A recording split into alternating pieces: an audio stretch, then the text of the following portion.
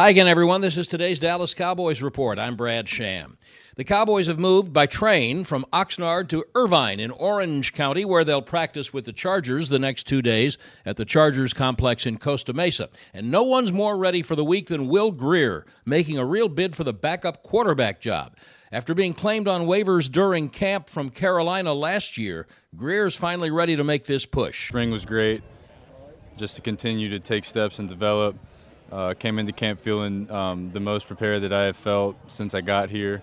This offense, a lot of the core guys have been in it for a long time, so there's a lot of nuances. It's PhD level NFL offense, and I've really come a long way.